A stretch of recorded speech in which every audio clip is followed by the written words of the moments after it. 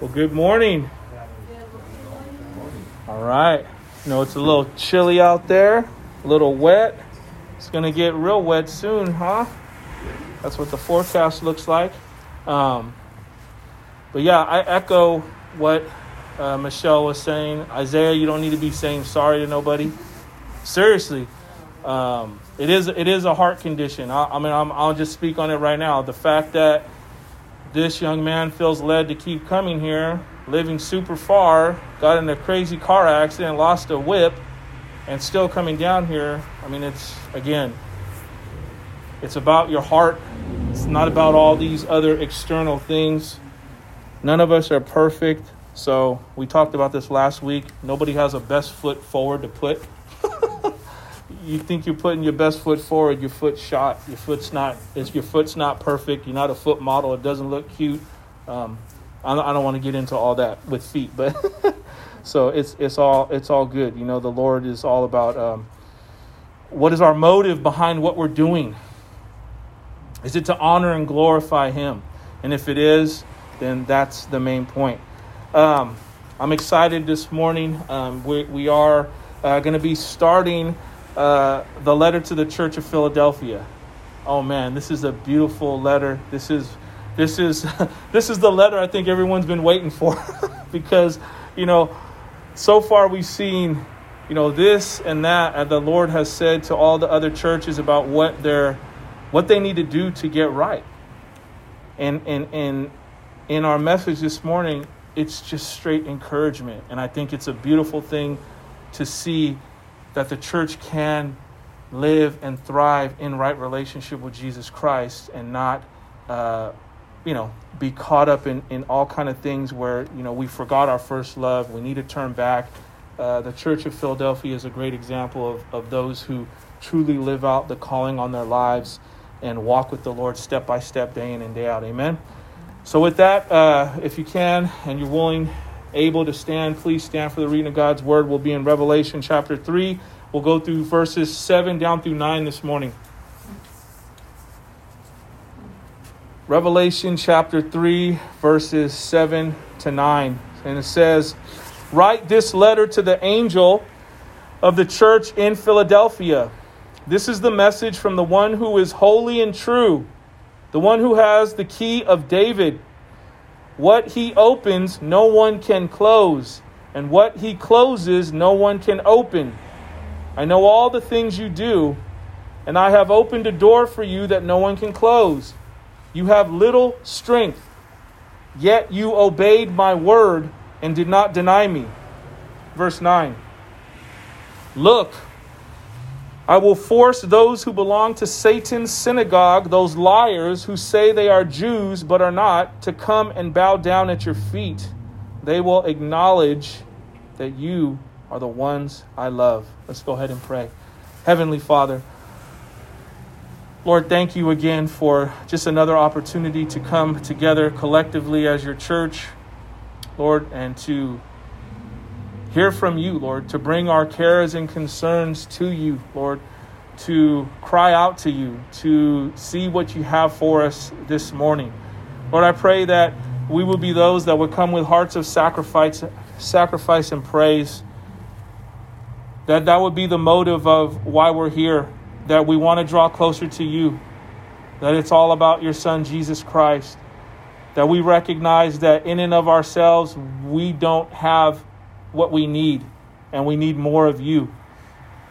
Lord, please, would you speak through your word now? Would you make it abundantly clear what the message is this morning?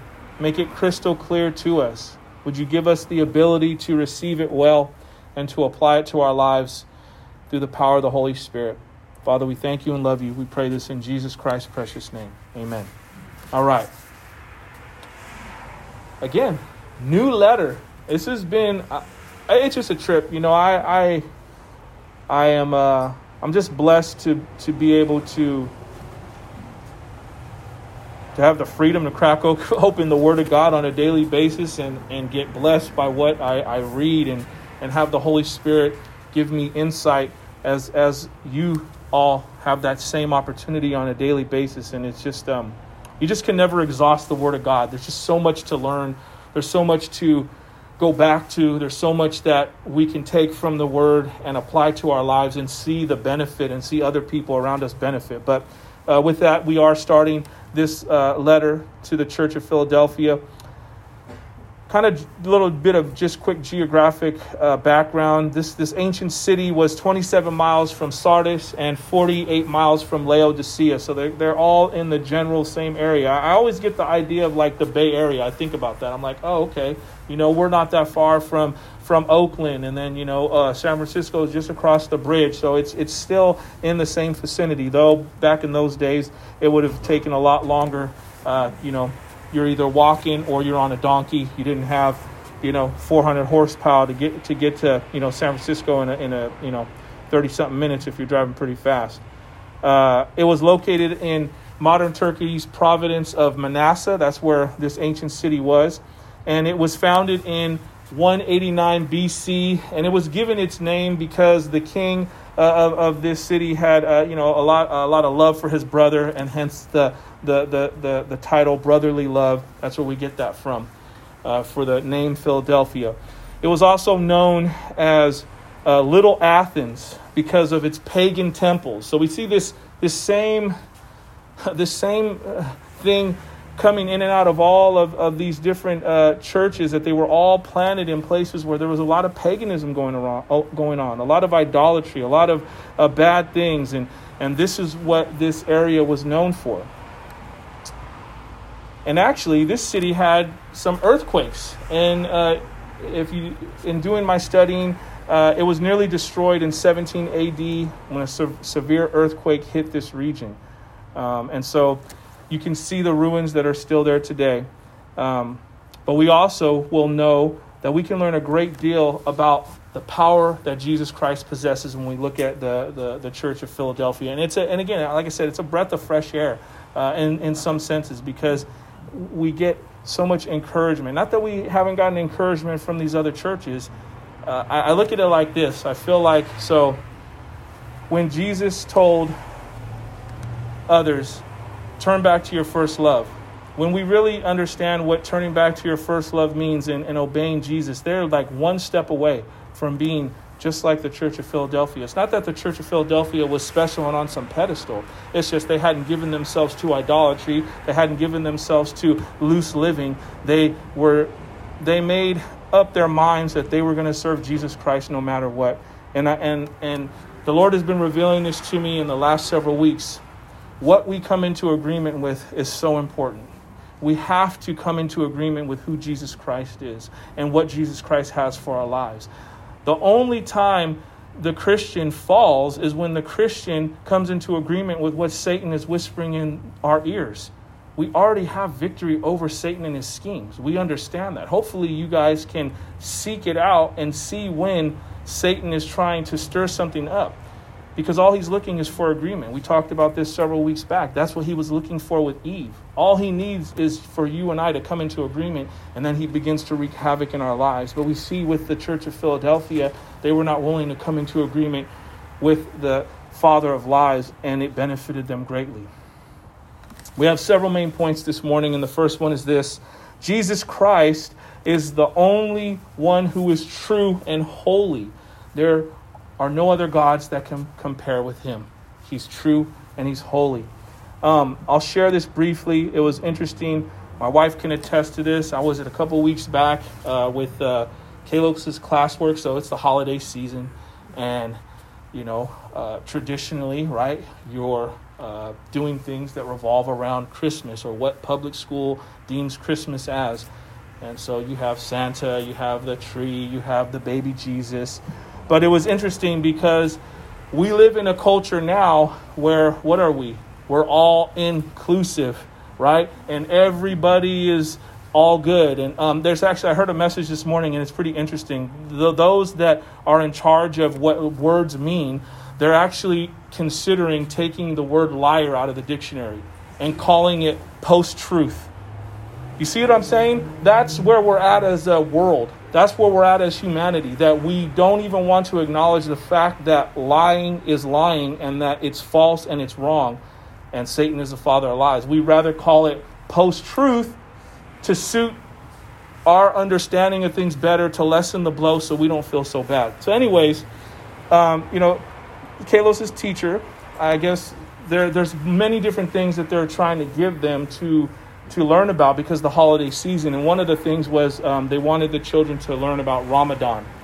And one of the questions was, what do you talk about in a mosque? What do you think they discuss and what do you think they talk about in the mosque? What do you think they talk about in a mosque? Now, mind you, they did have something about Christianity, about Christ, or about Christmas, but it didn't say, what do you talk about in church?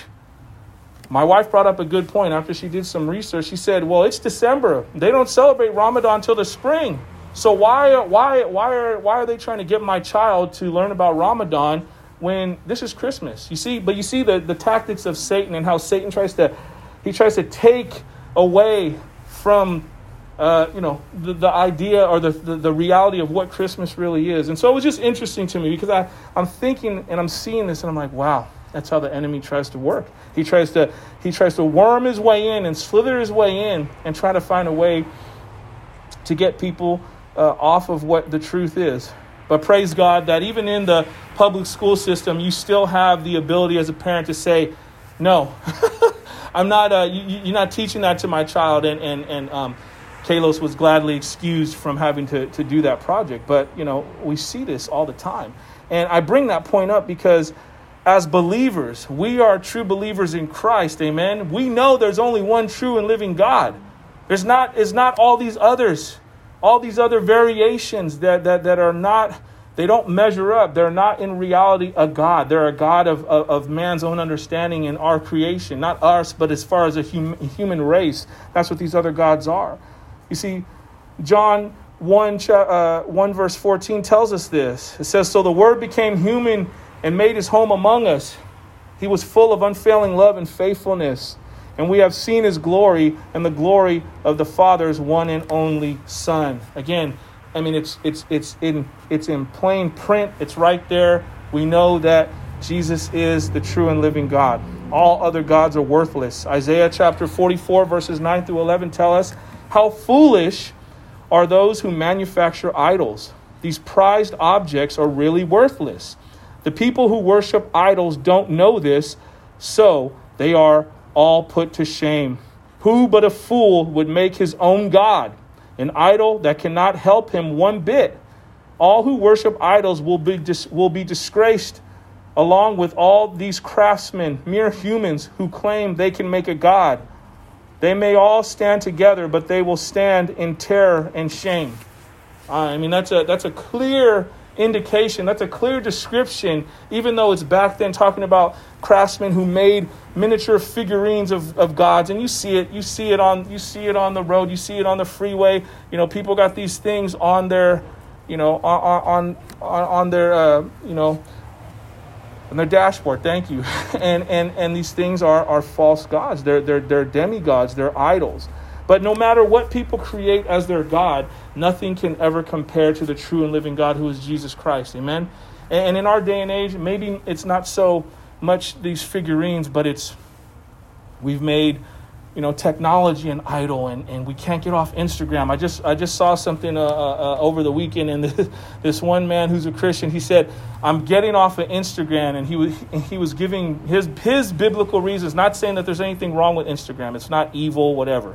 But he was consumed with it.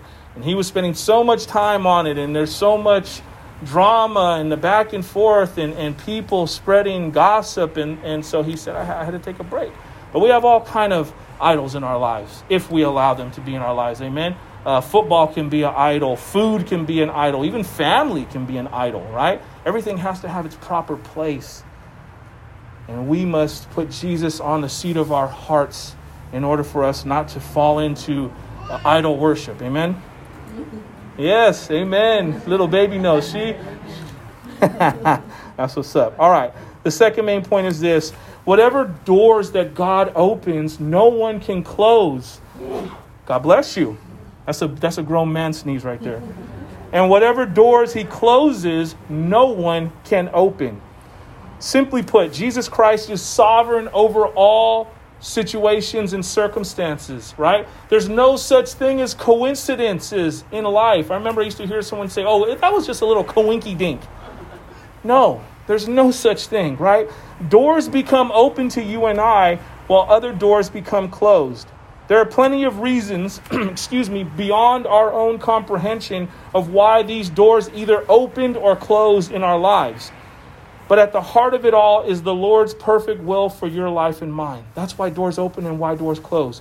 A classic example of this is just think back, you personally, sitting there in your chairs. Think back to have you ever wondered what would life have been like if back, 20 years ago, you would have made this one choice. I'm not going to say what it is or it suggests what it is, but instead you made another decision, right? That would have changed the whole trajectory of your life. But you chose what you chose, and the Lord allowed you to go along that path for a reason. And the reality is this: we can rest in the knowledge that God knows what's best for us. His will is what's best for us.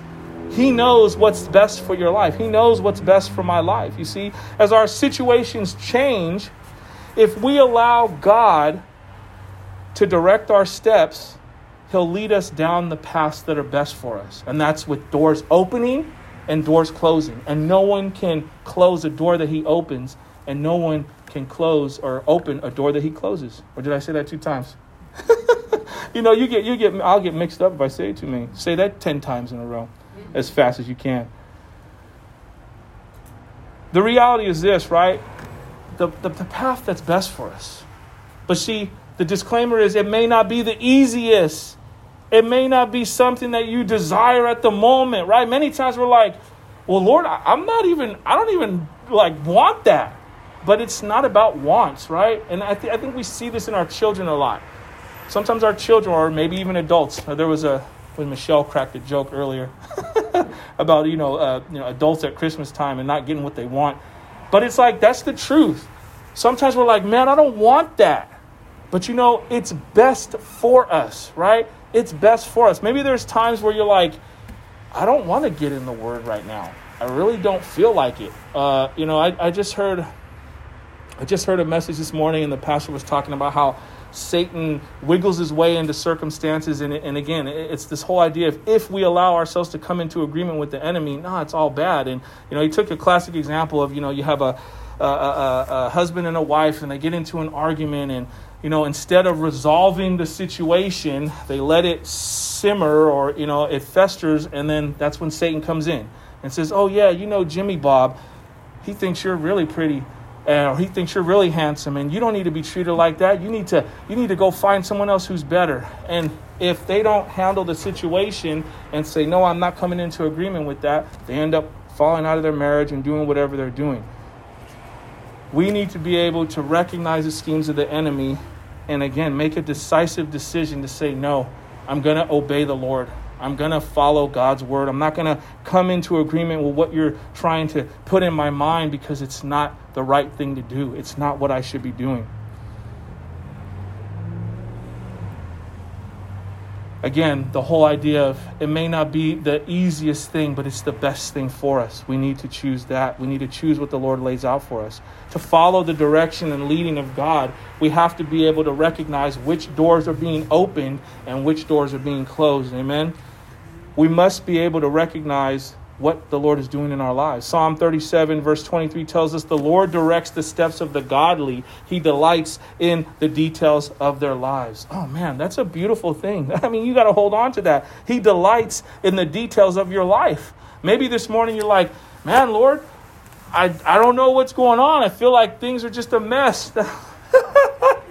Little baby's so cute. She's just chilling, but it's like, man, Lord, what's going on? But you know what? The Lord is He so cares about every little intricate detail of your life and of my life. You should never think that God doesn't care, or He overlooked the past hurt or something that you're going on with you currently. No, He's concerned about every little jot and tittle of your life. And that should be an encouragement that your Heavenly Father loves you that much. The fact that He gave His only Son, that you could be saved, that I could be saved, that's such a big deal. That could never get old That should be something that should be renewed in us with vigor and understanding every day, and just be grateful for it. All right, the third main point is this. If we obey Jesus Christ and don't deny him, God will cause our enemies to realize that he loves us. Simply put, vengeance is mine, saith the Lord. Right? When we accept the gift of salvation that Jesus Christ offers, we become grafted into his family. With that grafting in comes all the benefits of God as your heavenly Father.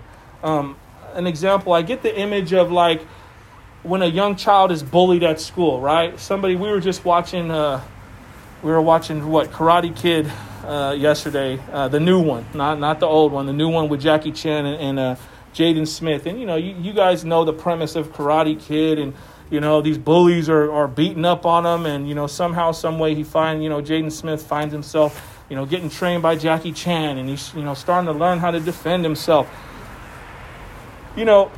Back in the old school days, whatever, on the blacktop, you're getting bullied as a kid, you're getting picked on. And then all of a sudden, daddy rolls up to school. The bully's big and bad when there's no adults around. But the minute that, the victim's father comes in, it's like that bully's singing in another tune. That bully's not acting all big and bad, right? Because the bully recognizes, man, dad's big. This child, this person I've been picking on is loved by his father or her father, and they're humbled, at least in that moment, right? They're not acting up. They're not acting big and bad. Maybe they were. That's that kid's going to juvie. Trying to go head up against an adult. But the idea here is loved by your heavenly Father, right? And we have the protection of him. We have all the benefits of knowing that he loves us. And again, by obeying him and not taking vengeance for ourselves, allowing the Lord's timing to work all things out, he will have our enemies at our feet, right? And they'll recognize that we're loved by him and that we're cared for by our heavenly Father. That we are not ashamed of Jesus Christ and we don't deny him. The Bible also says that all that belong to God are corrected. So again, the whole idea of he only corrects those that are his. So it's a big deal to understand all these points point to Jesus Christ loving us. All right. So let's look at verse 7 first. It says, "Write this letter to the angel of the church of Philadelphia.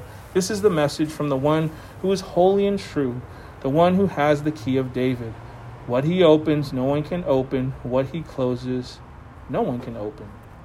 So we've already talked about Philadelphia being a prosperous city and them it being known as Little Athens because of all the paganism and all the different things that were going on, the buildings there. It was also a great city that bridged other cities together, and so many people had gone through there. It was considered a great highway of the ancient world because it led from Europe to the east to Asia and all that. But Jesus goes on to talk as he talks to the church of Philadelphia. He says, "These things, who is holy, who is true, he who has the key of David, he who opens the doors that no one can shut, and shuts and no one can open them." Jesus reminded the church of Philadelphia of who he was, the fact that Jesus was holy and true. You see, these are not tendencies of Jesus Christ, but this is his very being, holy, set apart, righteous. This also shows that Jesus is Yahweh because he alone is holy in the absolute sense. Now, you may not be big on Greek, but there's a Greek translation, that might help with this, right? It's a word that translates to true. There's two meanings. It says one means true and not false, and the other means true and not fake. So we get this sense of genuineness or realness with Jesus Christ. They would have understood this in the ancient world because of the Greek language. They knew this to be true. And the application is this. Though secular society, influenced by Satan, tries to denounce the reality of who Jesus Christ is, they will never succeed. He could never be dethroned. Christ will always reign on high. Christ will always be the one and true and living God. You see, many skeptics or non-believers in some senses are like doubting Thomas. Remember, what did Thomas say? Let me see your hands. Like, I don't believe that you are the Christ. Let me see your hands. And once he saw, right, the holes in his hands or in his wrists, whatnot, he automatically remembered and was worshiping the Lord. People want to see evidence before they believe, right? Now, I can't sit up here and go into great detail of all the proof that Jesus Christ is real because, we could spend weeks discussing this. I mean, this is something that's an ongoing conversation. There's more evidence being unearthed every day of the existence of Jesus Christ and him being real and him walking the face of the earth. And there's relics and, the Dead Sea Scroll. I mean, and you can go on and on and on. But if you struggle with believing and need proof, I'll leave you with this little tidbit. So the historical evidence of Jesus of Nazareth is both long established and widespread. Within a few decades of Jesus' lifetime, he is mentioned by Jewish and Roman historians as well as over a dozen Christian writings. Compare that with, example, King Arthur. We've all heard of King Arthur, right? Knights of the Round Table. He pull the sword out of the stone, all that, was it Merlin, the wizard, right? All that, who supposedly lived around AD 500. Well, the majority of historical sources for these events, they don't even mention Arthur. He's first referred to 300 to 400 years after he supposedly have lived. That's with King Arthur. That's with him, right? The evidence for Jesus Christ is not limited to folklore or as are the accounts of Arthur. I mean, we see the critical difference between the two. The bottom line is Jesus Christ is real. He's authentic. He's alive today, and he's true. The reality is an individual has to experience Christ for themselves in order to believe and have faith to believe. Conviction has to set in. They have to be open to understand that they're walking in error and that the Lord loves them and he's going to correct them. Once that happens, again, it's like your Damascus Road experience. Then it becomes real because you have a personal point of reference where you've actually experienced Christ for yourself. Every individual has to go through that. The only true God. He's holy and set apart from all others. 1 Peter chapter 1, verse 16 says, "For the scriptures say, you must be holy because I am holy." That's what he wants for us today. He wants us to be set apart from the world, set apart from society. A line of demarcation. There should be something drastically different from us, from society. And we should be able to share the light of Jesus Christ into a dark world and it be effective, amen, because of the Holy Spirit, the power of the Holy Spirit within us. Next up, he says, he who has the key of David, he who opens and no one shuts, and shuts and no one opens. Jesus showed that he's also the keeper of the keys and doors. In this quotation from Isaiah chapter 22, verses 20 down through 23, Jesus expresses his power and authority, especially that they are exclusive to him. And the verses read, "In that day I will call my servant Eliakim, the son of Hilkiah, and I will clothe him with your robe, and will bind your sash on him, and will commit your authority to his hand. And he shall be a father to the inhabitants of Jerusalem and to the house of Judah. And I will place on his shoulder the key of the house of David. He shall open and none shall shut, and he shall shut and none shall open. And I will fasten on him like a peg in a secure place, and he will become a throne of honor to his father's house." So again, we see biblical accounts of this in the Old Testament, of Jesus Christ being the one that can only secure things shut, and he's the only one that can open things. Okay, we'll move on to verse 8 now. And it says, "I know all the things you do." This is Jesus speaking to the church of Philadelphia. And he's saying, "I have opened a door for you that no one can close. You have little strength, yet you obey my word and did not deny me." Again, we see this same theme, which he said to all the other churches thus far in the letters. I know your works, right? The church of Philadelphia had served God well in different circumstances, and Jesus knew it. He knew it, and he was commending them for their faithfulness. He goes on to say, "I have set before you an open door, and no one can shut it." The church of Philadelphia had an open door set before them. Often an open door speaks of evangelistic opportunity. The fact that the door is open for you and I to go out and to share the gospel with those around us.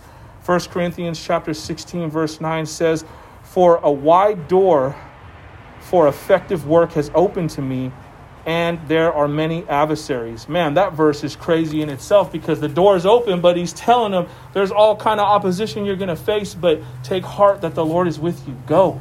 Don't be afraid. Don't be timid, because perfect love casts out all fear. The door is open for you to do effective work for the Lord, but you will come across adversity. Isn't that true in our lives today? The door is wide open, right? The harvest is ready, but the laborers are few. Many shriek away and don't want to talk about the gospel anymore. But we need to be those that have already made that decision and said, no matter where you put me, Lord, I'm going to share the truth of who Jesus is. You see, Jesus told them, he opened the door of evangelistic opportunity, and they must go through that door in faith. The church had a great call on their lives because I didn't touch on this earlier, but the city had a mission. And because the city was steeped in paganism, they were trying to spread Greek culture, right, and language throughout the whole region. That was their whole deal in Philadelphia. Let's spread this false truth, or what they thought was true, but it was just their culture, to everyone they could get to. Now Jesus opened the door for these Christians in Philadelphia to spread the gospel to this whole region. To me, it sounds familiar. Doesn't it sound familiar to you? Our culture today is spreading a message of tolerance to the point where if you stand up against anything and if you say that's wrong, you're labeled the bad guy, you're labeled narrow-minded, you're labeled a bigot. I don't have to go into all the details or all the examples. We already know all the examples that are there. But as a Christian living in the culture we live in today, if you stand up and say this is wrong, that's right, you call something sin, oh man, they're going to pile on top of you. You're not going to hear the end of it. They're going to try to run you out of the country, really, because they don't want the truth to be told. They want everyone to be okay and sing kumbaya, but that's not the reality. We can't do that because we got to call sin, sin, first in our own lives. And then if it comes across in our sphere of influence, we have to say that's not right. You can't just turn a blind eye to it because now we're responsible, committing the sin of omission, knowing something's wrong and just not being brave enough to call it what it is.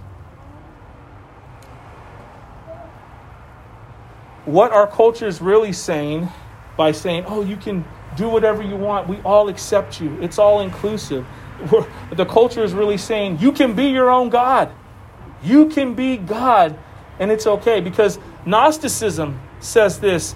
Gnosticism says, I have more knowledge than God. I have more knowledge of the Bible. I don't got to believe in Satan. We have a lot of this perpetrating the church today where so-called evangelicals are saying, if your way's right to get to heaven, it's okay with us. But I'm a Christian. So if you want to believe in the Dalai Lama, it's okay. If you want to believe in Hinduism, it's okay, because you can get to heaven that way. You can't even call yourself a Christian if you're saying that, because the scriptures clearly say there's only one way. The door is narrow, right? That leads to true life. And the road is wide, I'm paraphrasing, that leads to destruction. And we cannot... The whole thing about tolerance. Yes, you respect other people. Yes, you love other people. But loving people enough to tell them the truth. Not loving them enough to say, oh, just go down your merry way and it doesn't matter, because that's not loving someone. That's like a parent who doesn't love their child enough to tell them, no, you need to be corrected. If I just let Kalos eat Twinkies all day long and didn't say, no, son, that's not right. Or what does he like? What other candy does he like? All of them. Gummy worms. My wife likes putting everything in mason jars. So we got mason jars of everything. You got candy, mason jars, this and mason. If I just say, Kalos, it's all good, son. Just eat all the hot tamales you want. That's not loving him. But some parents think they're loving their kids because they're not saying no. And I'm not saying you got to be a tyrant about it. But we have to have the wherewithal and the fortitude to stand up and have a backbone and be like, it's not okay. It's not right. And it does start in our home. It doesn't even start in the church. It starts in the home. That's a whole other topic. Sorry, going down a rabbit trail. Don't need to go on. But we as the church, this is a positive message. It really is. But we as the church have the awesome responsibility of sharing the truth with those around us. We really do. Jesus told them, see that the door is open. Look, understand. This is for you. It's all yours. All you have to do is walk through.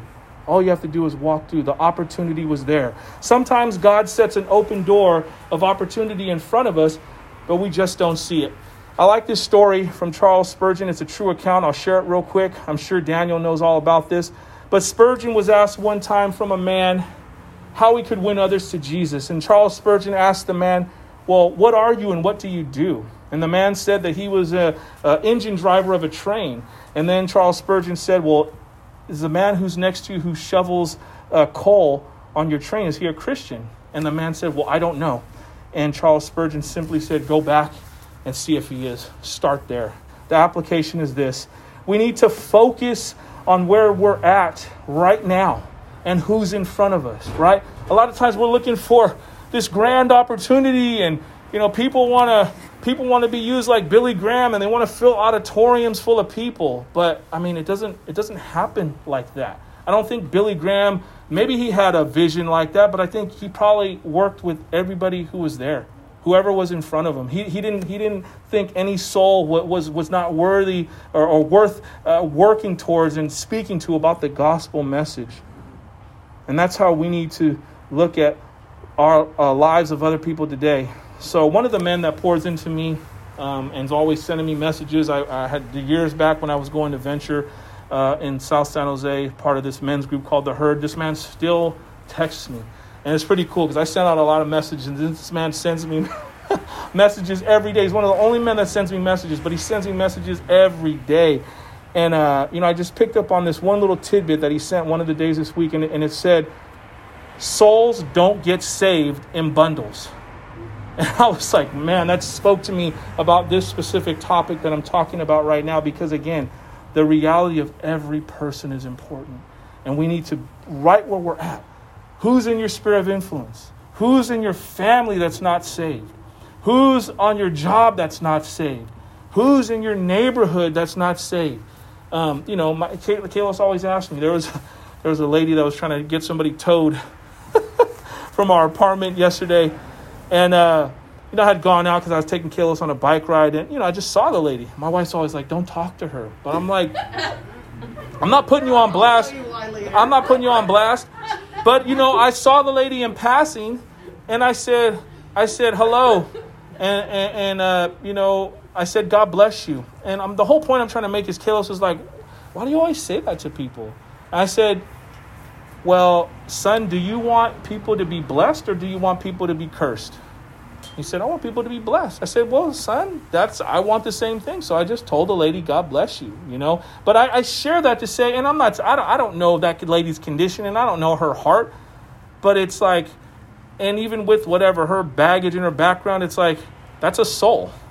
And if that person comes in my sphere of influence and we're going to interact on a level where I'm going to share the love of God with you because it's important, right? Those are opportunities where we have to take advantage of, because you never know. Maybe that woman won't talk to my wife, but she'll talk to me. And no, I'm not. She talks to me. She'll tell you the story later. It don't need to be in the message. But anyway, the point I'm trying to make is whoever it is, I'm sorry. I'm not.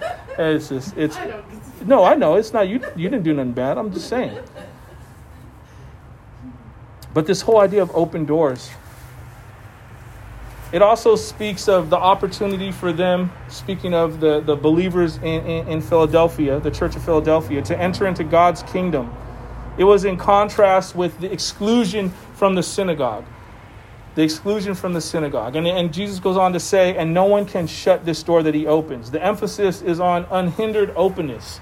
There's nothing that can keep them from their access to this door. Since Jesus is the one who opens the door and no one can shut it, he alone has the authority to open this door to the Christians in Philadelphia and for us today. Romans chapter 8, verse 38 and 39 tell us, for I am sure that neither death nor life, nor angels, nor rulers, nor things present, nor things to come, nor powers, nor heights, nor depth, nor anything else in all creation will be able to separate us from the love of God in Christ Jesus our Lord. That's a beautiful reminder. That's a beautiful encouragement. That's a door that the Lord has left wide open for anyone who would come. Anyone who would hear his voice, would humble themselves, repent, and be able to receive and accept salvation. You have that. Nothing can stop the love of Jesus Christ from coming in your life but you. That's the reality.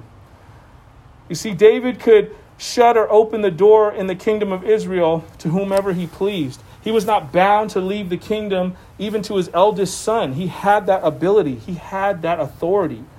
He could choose whom he wanted to succeed him. The kingdom of the gospel and the kingdom of heaven are at the disposal of Jesus Christ alone. When God opens a door for you, the powers of hell can't close it. But you need to be willing to walk through that door. Amen. I like this quote. I don't know who it's from.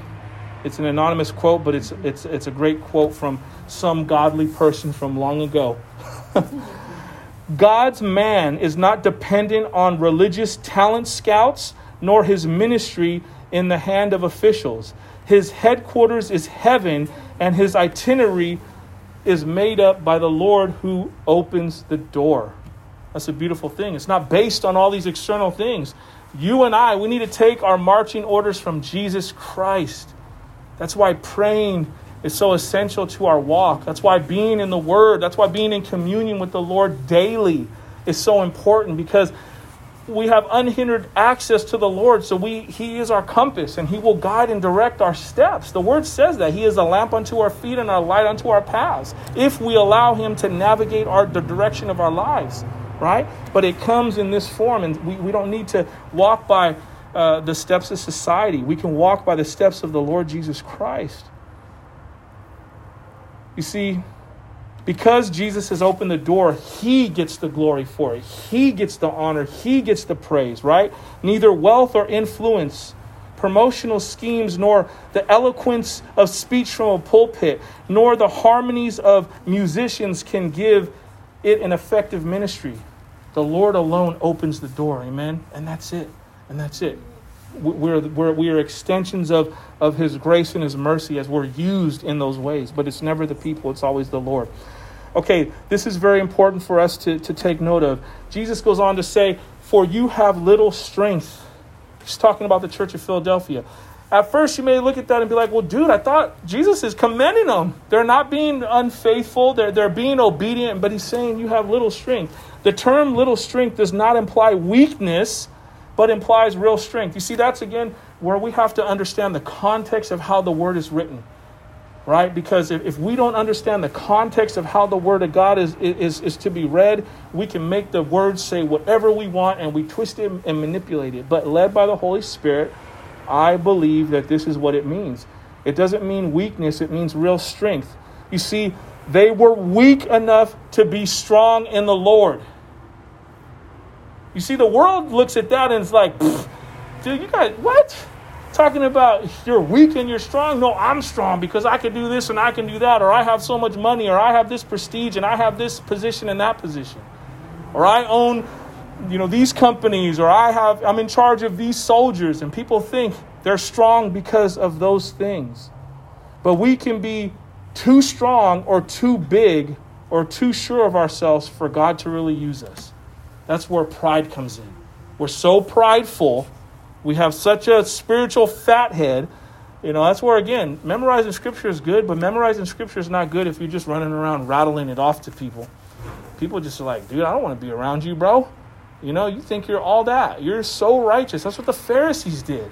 But humbling ourselves, right? And coming alongside people in meekness and humility and loving on people through the power of the Holy Spirit. Now that's a whole other game changer right there. And it may seem like you're weak in the world's eyes, but you're actually strong in Christ. You're strong enough to humble yourself and have empathy for someone. And you're not just smashing on someone with the Bible. We talked about that last week, run around, you see a gay parade and they just run around with picket signs saying you're going to hell. Well, why don't you make a picket sign and say, John 3:16 or something like that God loved the world, and yeah, we don't agree with the fact that you're living a lifestyle that's like that, but share the love of Christ with them. There's a humility, there's a strength in that. You see, the church in Philadelphia had the poverty of spirit to know that they really needed God's strength. And the application is this: it's not a matter of great strength nor great ability, but great dependability. And as I was studying this week, I just thought of Samson, right? He had great ability. This man was given such great physical strength, but he had poor dependability. He didn't lean on the Lord. He didn't lean on the Lord. He leaned on his God-given gifts, but he didn't lean on the Lord. A little strength faithfully used means much more than much flashy strength, but not used appropriately. The Apostle Paul was another great example of this dynamic of weakness and strength. We know God's strength is made evident, what? In his weakness. 2 Corinthians chapter 12, verses 7 through 10 tell you that. All right. Jesus goes on to say, and this is so crazy. There's so much in these verses. I mean, this is just one verse. It's like, my gosh, but it is. I mean, there's just so much rich truth to unearth in this one verse. He goes on to say, Jesus, that is, those who have kept my word and have not denied my name. The church in Philadelphia was faithful to Jesus Christ and his word. The idea behind they have not denied his name is that it not only exposed their allegiance to Jesus, but that they lived in a way that was faithful to the name and character of Jesus Christ. You see, this is so important for us to remember and for us to shoot for as individual Christians and as a church, because some churches and some Christians claim great faithfulness in the word of Jesus, but they deny his name and his character. They represent the manner of style of who Jesus is, but it's so different in what they really show, what the Bible speaks about. Look at quickly the features of the Church of Philadelphia. These are three key attributes. One, the evangelistic opportunity. I've set a door before you. Two, reliance on God. You have little strength, but they rely on Jesus. Three, faithful to Jesus. They have kept his word and not denied his name. In some ways, these features seem unspectacular. It's not a big deal. These are mundane. These are beneath me. This is basic Christianity 101. But they should be commonplace among churches. Yet Jesus was completely pleased with this church. The other ones he wasn't pleased with in that sense because they forgot their first love, or they had given themselves to sexual idolatry and immorality. But here, the church in Philadelphia remained faithful. He had nothing negative to say about the church of Philadelphia. The application is this: simply stick to the script. Stick to the scriptures. Keep it simple. Trust in Jesus Christ and obey. Easier said than done, but that's what we have to do. That's the key to living a successful Christian life, is obedience and humility in Christ. Last verse 9. Look, I will force those who belong to Satan's synagogue, those liars who say they are Jews but are not, to come and bow down at your feet. They will acknowledge that you are the ones I love. Okay, Jesus goes on to make this statement that was very bold back then. I will make those of the synagogue of Satan. So the Christians in the church of Philadelphia were persecuted by these Jewish people, known as the synagogue of Satan. However, these persecuting Jews were only Jews in name alone. They were not true Jewish believers. They had no spiritual connection to Abraham or the people of faith. Now, Jesus wasn't speaking about all Jewish people, because that would have been ridiculous for him to speak on the entirety of the Jewish population, saying that they were all synagogue of Satan. Jesus is speaking of this specific group of people in Philadelphia who were persecuting Christians during that period. And he goes on to say, I will make them come and worship before your feet. In this, Jesus promised to vindicate his people and make sure that their persecutors recognize that they were wrong and that Jesus' followers were right. The idea of vindication before self-righteous spiritual persecutors. God promised that he would do this. He promised that the Gentiles would honor them and acknowledge their God. We find that in Isaiah chapter 45, verse 14. But this is a beautiful thing, that now the tables had somewhat turned, right? These Jewish people will play the role of the heathen and acknowledge that the church is the Israel of God. Either way, the reality is this. Romans chapter 12, verse 19 says, Beloved, never avenge yourselves, but leave it to the wrath of God, for it is written, vengeance is mine, I will repay, says the Lord. And again, maybe you've gone through or you're going through a situation where you feel like you need to take matters into your own hands and you've been wrongly accused, you've been wrongly treated. You know, there's a spiritual application and a strategic thing for Christians on how we can be successful even on that front. We're supposed to pray. We're supposed to pray. We're supposed to pray for those who persecute us. Pray for those who think badly about us. Pray for those who defame our name and our character. We are supposed to do that. And that is how you get back. And that's how you bring access for the Lord to come in and do some work in someone else's life. People that are opposing you or oppressing you, that's what you do. We are to pray for them, because then we are clean vessels to be used by the Lord, and we're not taking vengeance into our own hands. Remember, it's not a physical thing we're fighting. It's a spiritual battle. Everything that's going on that's wrong with this world, it's because Satan is poking and prodding and stoking the fire. Racism is marked by Satan whispering in people's ears to hate other people because of the way they look or their culture, right? All these issues we have within government, it's all influenced by satanic activity. Even within the church, satanic activity within the church has got pulpits filled with people spewing lies and calling it truth. I won't even go into what happened last week, but I talked about it last week. People embezzling money within the church and getting caught. Remember, your sin will find you out. It's only a matter of time. You can't get away with it. You can't.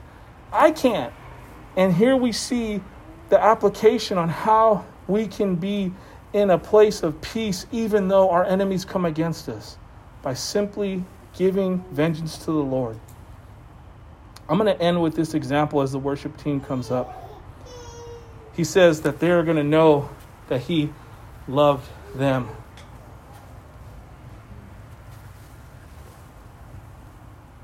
You guys remember there was a crazy crime that was committed a while ago. I'm not sure.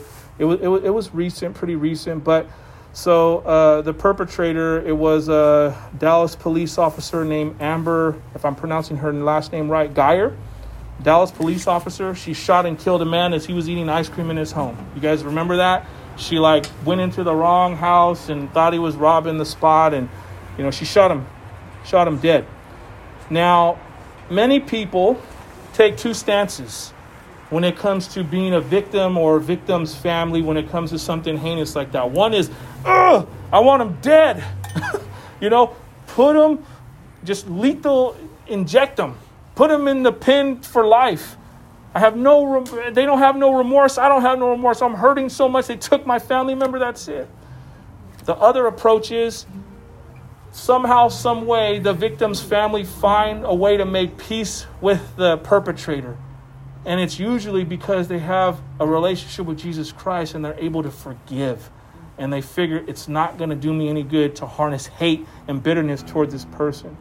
Well, I'm sure you guys remember this court case.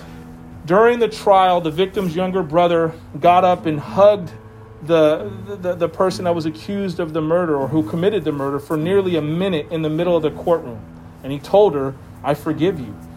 Brant Jean told her, "I love you as a person and I don't wish anything bad on you."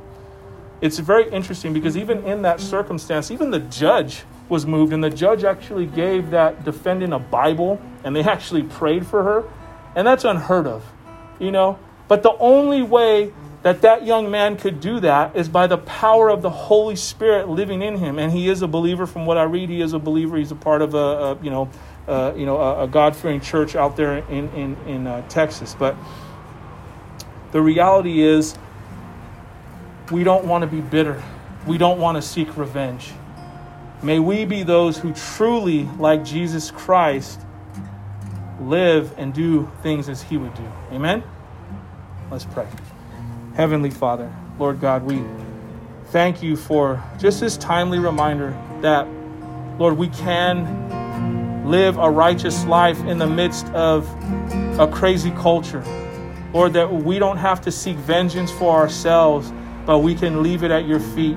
Father, that we can forgive and be ridden of the anger and the hate towards other people, but we could bless them, Lord, and that your love would fall upon them, and hopefully hearts would be fertile to receive it, that they would repent, Lord. But with that, Lord, we are called to a higher standard as followers of you. May we be those that walk in righteousness. We have this great encouragement of the Church of Philadelphia. You found nothing wrong with them, Lord. You were pleased with them, their faithfulness to you. They didn't deny you. They walked in step with you every day. Lord, may you have favor on us. May we be part of that remnant that is faithful to you. May you not find our garments soiled and filthy, but may we be spotless, ready for the return of your Son, Jesus Christ. Father, we thank you and love you. We pray this all in your Son, Jesus' precious name.